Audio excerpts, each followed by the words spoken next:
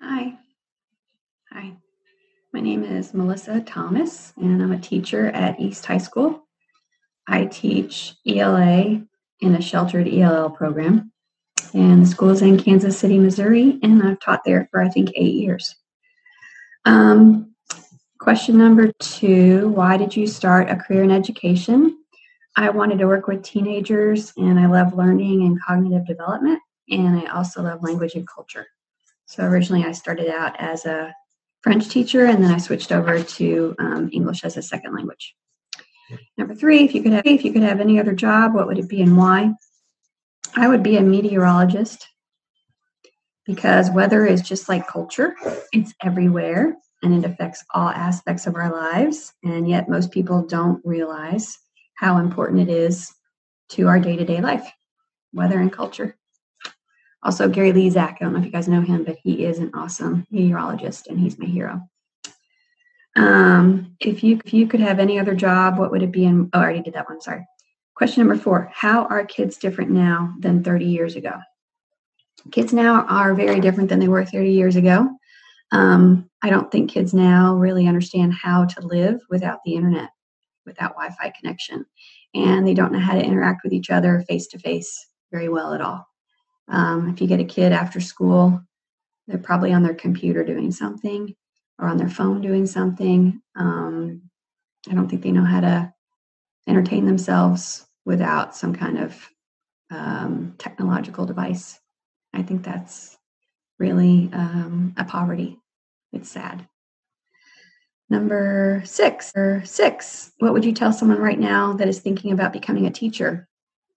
So if you love kids and you're patient and you're willing to work very long hours and the weekends, maybe 60 hours a week, I don't know, it's different for different people.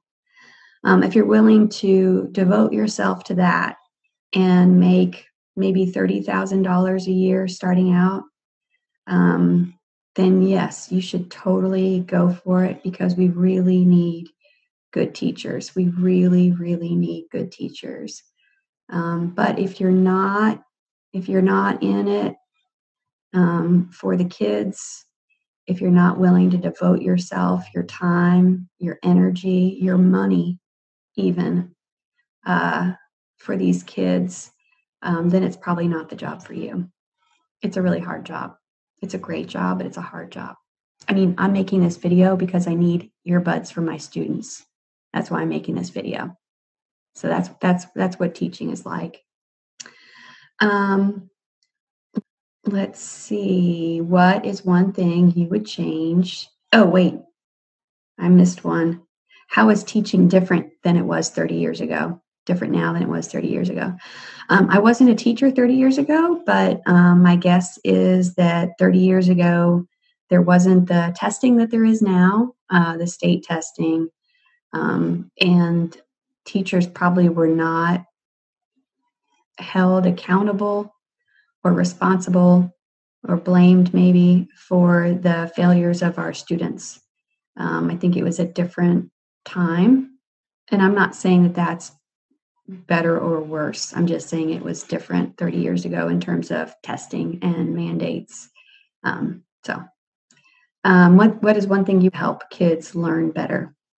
Class size would be really helpful. If there could be some I'm getting a call, hold on. If there could be some commitment by the government, by funders, however that works out, so that we didn't have 25 and 30 kids in a room with one teacher and maybe a paraprofessional. If we could have class sizes that were manageable and reasonable, I think that would make a huge difference in student learning and also the work life of the teacher. Thank you very much, and I can't wait to get my earbuds. Bye.